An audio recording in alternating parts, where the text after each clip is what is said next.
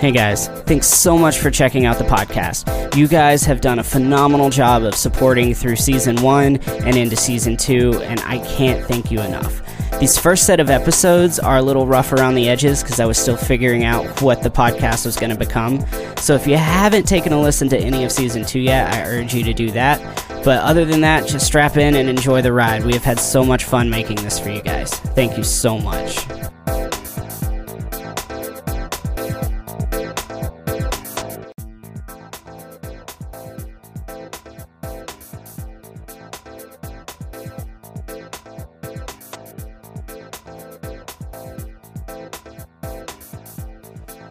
Hey guys, welcome to the Nashville for Nobodies podcast. I am your host, Bobby Gordon, also known as Story Bob. On today's episode, I am my own guest. Yes, I am the only one here, so this is going to be a solo episode. It's my first solo episode, so I can't wait to hear what you guys think. So without any further ado, I'm literally just going to keep talking, I guess. So, a little bit about me since I've interviewed guests on here, but I haven't really gone into detail of who I am, what I do, and all that jazz. I grew up in Western Kentucky, started playing music like for real, in middle school, but before that I was always playing around with musical instruments. My dad is a drummer, and so I always had a drum or would play with his guitar or whatever. There was always some kind of musical instrument that I had access to.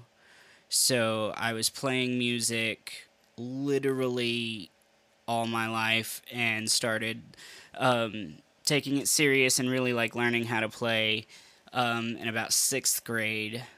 I started shortly after that setting in with my dad's band. He would let me play drums for a song or two. Whenever he played somewhere, I could go with him. So that was a lot of fun, and that got me introduced to performing and playing on stage at a very young age. So I never had to deal with stage fright or any anxiety or anything going into that because I didn't know I was supposed to be scared. I was still young enough to where I was in my own little bubble, and I didn't realize that I had to worry about what other people thought. So I've never had a problem with stage fright. If I'm nervous before a show, it's only because I'm worried about how the show itself is going to go.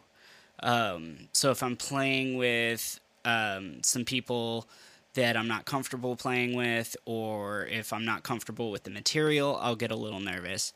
But it's got nothing to do with being on stage in front of people. I've never had a problem with that. Moving to high school, I did marching band. I did a little bit of jazz band. But the big takeaway from high school was that's when I joined my first, I'm going to call it a rock band. It was probably more of like a pop rock thing. I don't know. We did some weird music, but I met my good friend Zach Groves, which I would love to get him on the podcast at some time. That would be awesome.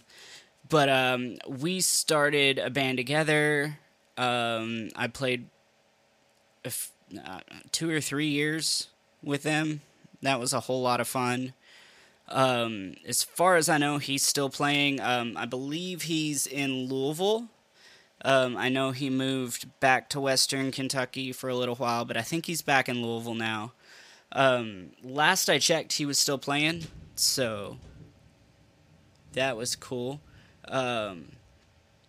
Also, it's storming outside, so there was just some thunder, and it kind of scared the crap out of me. So that's a thing that happens. Anywho, in a band, played through high school. Right out of high school, I went on tour with a punk band. We played 48 states in 48 days, and it was absolutely miserable and some of the most fun I've ever had in my life. But if you ever get the chance to do 48 states in 48 days, absolutely do not do that. It's miserable. But that was my first touring experience, and that was neat. Realized about a week in that I couldn't stand any of the people that I was on the road with. So that was a lot of fun. Got off the road, I immediately quit the band. Like, I was absolutely done with them. We did a CD, and it was the first time that I was ever in a studio and was recorded. And that CD is up on Spotify, but it's not good at all. So, yeah, we're just going to leave that one alone. Played in bands around Western Kentucky for the next forever. Then moved to Clarksville about 5 years ago, and that's when I started playing in Nashville. Definitely skipping over a lot of things, but for the most part, I mean, it was just, yeah, I did a little bit of traveling and some stuff like that, but not a whole lot. It was mostly weekend cover gig things, so nothing too out of the ordinary. Get to Nashville, I met Tyler Deaver super early in my Nashville career, and he got on Broadway, literally right about the same time that I met him, and pulled me onto Broadway with him. And then from there, I started meeting people and playing with people, and that's how my Broadway career started. So, in short, that's my story, covering about 20 plus years of playing professionally, and by professionally, I mean playing and getting at least some money for it. Alright, now Broadway works a little bit different than your typical cover band scene in most areas. So on Broadway, which is a strip of a whole bunch of bars, the clubs are set up in circuits. So if you work one bar, for example, Tootsie's, then you work the whole Tootsie circuit, which is, in this case, like 4 or 5 bars. So, and then each bar has multiple floors, so you get like a total of 10, 12, 15 different stages that you get booked on regularly. And it's more of a scheduled thing than it is a go out and book a singular gig. So in Western Kentucky, I would go out to whatever bar and I'd be like, hey, my band would like to play here, and they would book us for a Saturday night, or if we were lucky, they might do a couple of Saturday nights in one run so that we could do like a Saturday and then 3 weeks later play another Saturday or something like that. On Broadway, because it's a tourist turnaround, they can have you play as often as they want. So a lot of times, like once you're in that circuit, they'll book you however many times a week. And some guys are playing, or some artists are playing 5 or 6 shows a week, and then the band members play with multiple artists, so it's easy to rack up a full schedule in no time playing on Broadway just because of how it works. And it's not constantly calling clubs and booking. You're getting, or the artist is getting a schedule every week, and then if you play with that artist regularly, you get that schedule. So it's a little bit more consistent, and you can count on it a little bit more than your standard situation in other places. So in that aspect, it's a lot more stable than a lot of situations that musicians are in pretty much any other city. And the other cool thing about Broadway, I made sure to separate the artists from the musicians, because the artists get the shifts for the most part, and then they put the band together. So I might get a call from guy A, and he's like, hey, we have a shift Tuesday night. And I'll be like, oh man, I'm sorry, I'm already booked Tuesday. Well, he's going to call the next drummer on his list, and so on and so forth, until he finds a guy that's available. And everybody on Broadway pretty much has, like, their guys. And then when their guys can't do it, they've got a list of guys that they know and have played with and that they're comfortable with. And they'll hire one of those guys. So in the course of a week, like this week, for example, I'm playing with one, two, three, four different artists throughout the week, and it's four completely different bands. For the most part, I don't think I'm playing with anybody in one band and then them again in another. So I get to play with a whole lot of different people, even in a short span like a week. But because of that, and because of the way that situation works, it's not, well, I play with artist A, and he's doing 3 gigs, so I have 3 gigs. It's artist A has 3 gigs, and so I'm playing those gigs with him, but I'm also playing 2 gigs with artist B and 2 gigs with artist C, and so I can keep working even though the quote-unquote band I'm playing with doesn't have any more gigs. So in that aspect, it's really nice because if you can get the gigs, you can pretty much play as much as you want to. Broadway is set up in shifts, and almost all of the bars follow, if not the exact same schedule, a very similar schedule. So first band usually goes on somewhere between 10 and 11 in the morning, depending on the bar. But the shift is usually 10 to 2, 2 to 6, 6 to 10, and then 10 p.m. to 2 a.m., and that's when the bars shut down. Some of the bars will go longer. They'll go to like 2:30, something like that. But that's typically the shift layout. And if you want to, and you can get the gigs, you can play all of that. You can play from 10 a.m. to 2 a.m., and I know guys that have done it and do it on occasion, but it's rough. I've done a crap ton of doubles, quite a few triples, but I've never done a quad. Triples kill me. If I do a triple, it usually takes me a couple days to completely recover, but it absolutely kills me. And each shift being 4 hours, you're looking at 12 hours roughly of playing. If you factor in setup and teardown, it's usually 3.5 per shift, so it's not quite. It's closer to like 10.5, but I mean that's still 12 hours of work, and like it's constant work. So I try not to do triples too often unless it's just like a really good situation.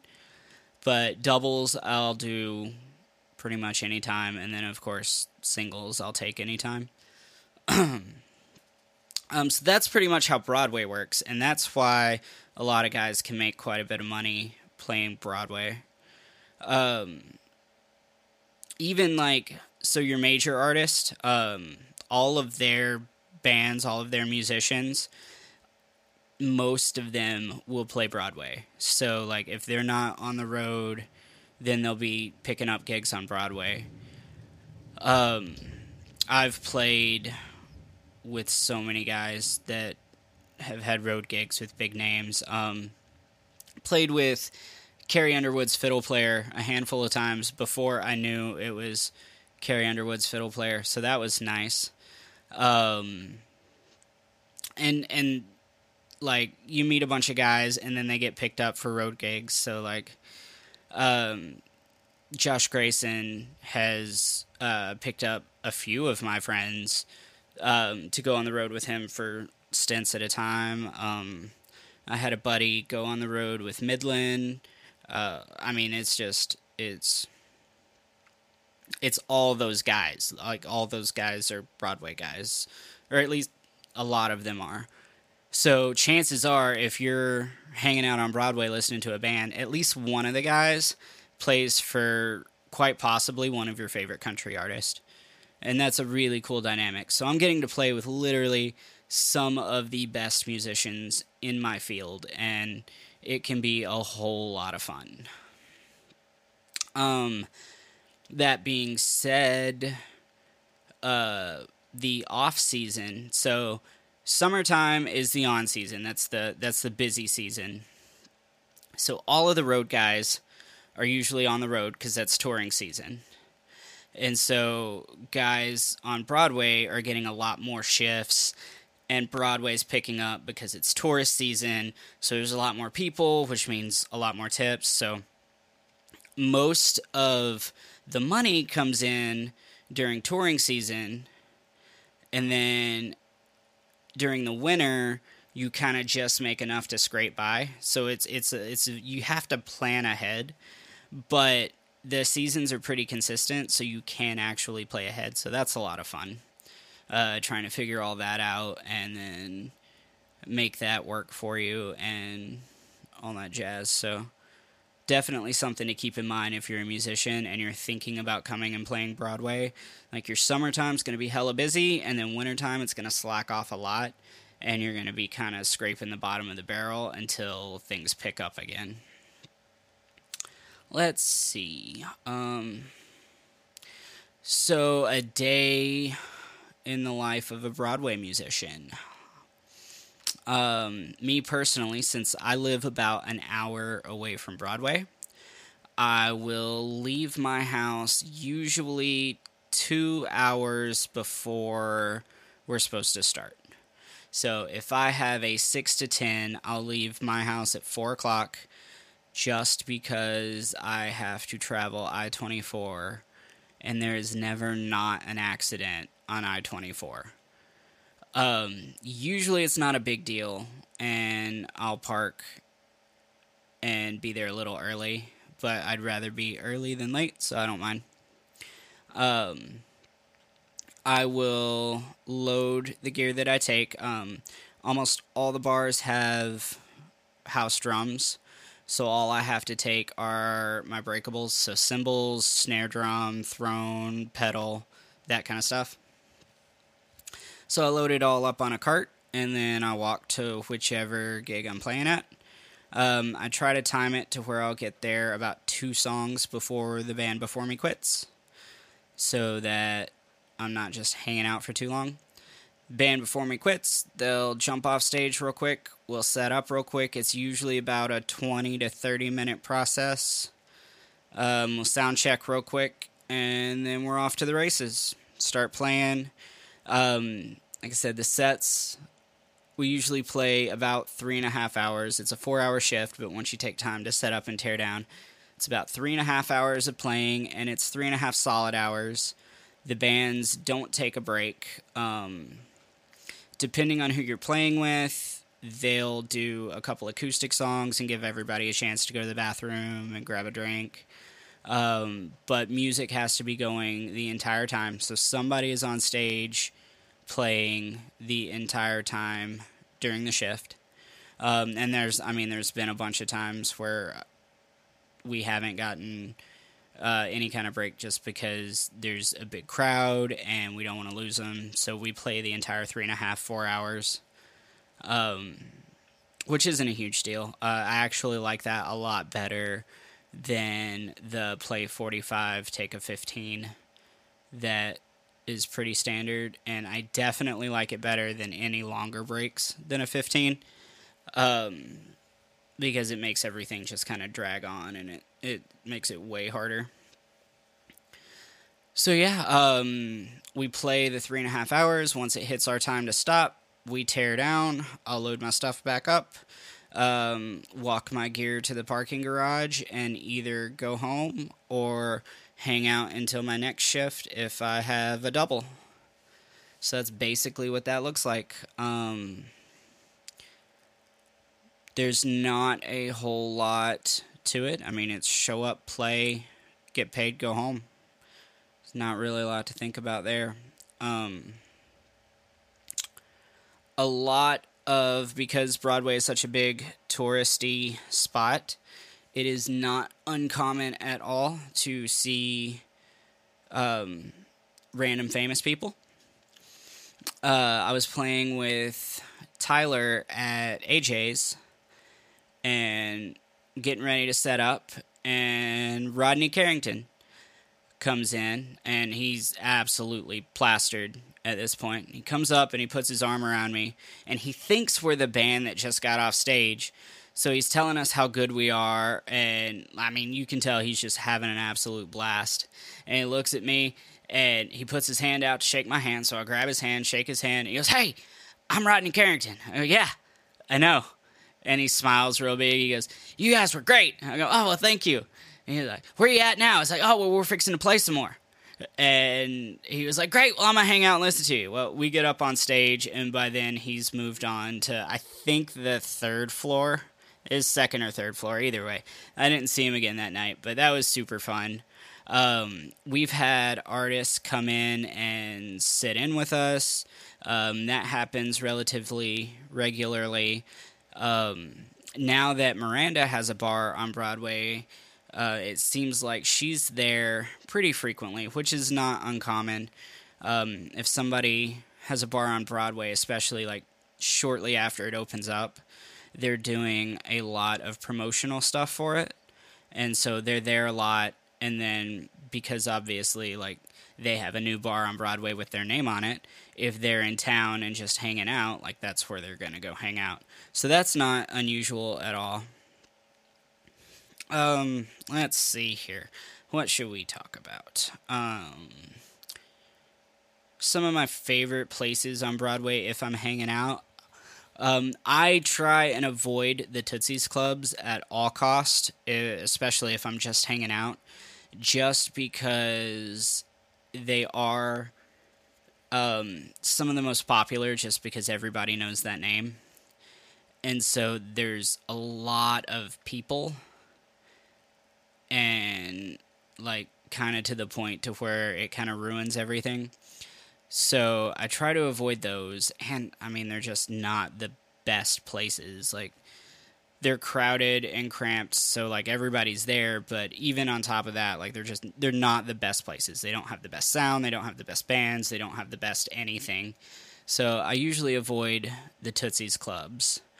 If you are into country music and you want to hear more not pop country or bro country or rock or anything like that, then stay up toward the front of Broadway, so like around like where 4th and 5th intersect Broadway. So there you have, of course, you've got some of the Tootsie's Clubs, but you have Legends, Second Fiddle, The Stage, Crossroads. They're all in the same vein there. And so you're going to get a lot more of like the 90s country. You're still going to get some, Luke Bryan and some Florida Georgia Line and some of the more pop stuff, just because people are going to request it. But that's where you're most likely to hear your 90s country stuff. Or if you want to hear, if you want to hear George Strait, you're probably going to hear it there versus like Kid Rock's or something like that. The ones to go if you're looking for food are gonna be like Jason Aldean's, Miranda's, those kind of places, because they having the restaurant is a big part of their draw. So if you're looking to eat and listen to music, like those are some good places. I like Tin Roof a lot. I like their food a lot, and they have a lot of great musicians that play there. But again, with those, you're going to get a little bit wider variety of music, so you're not going to get just country.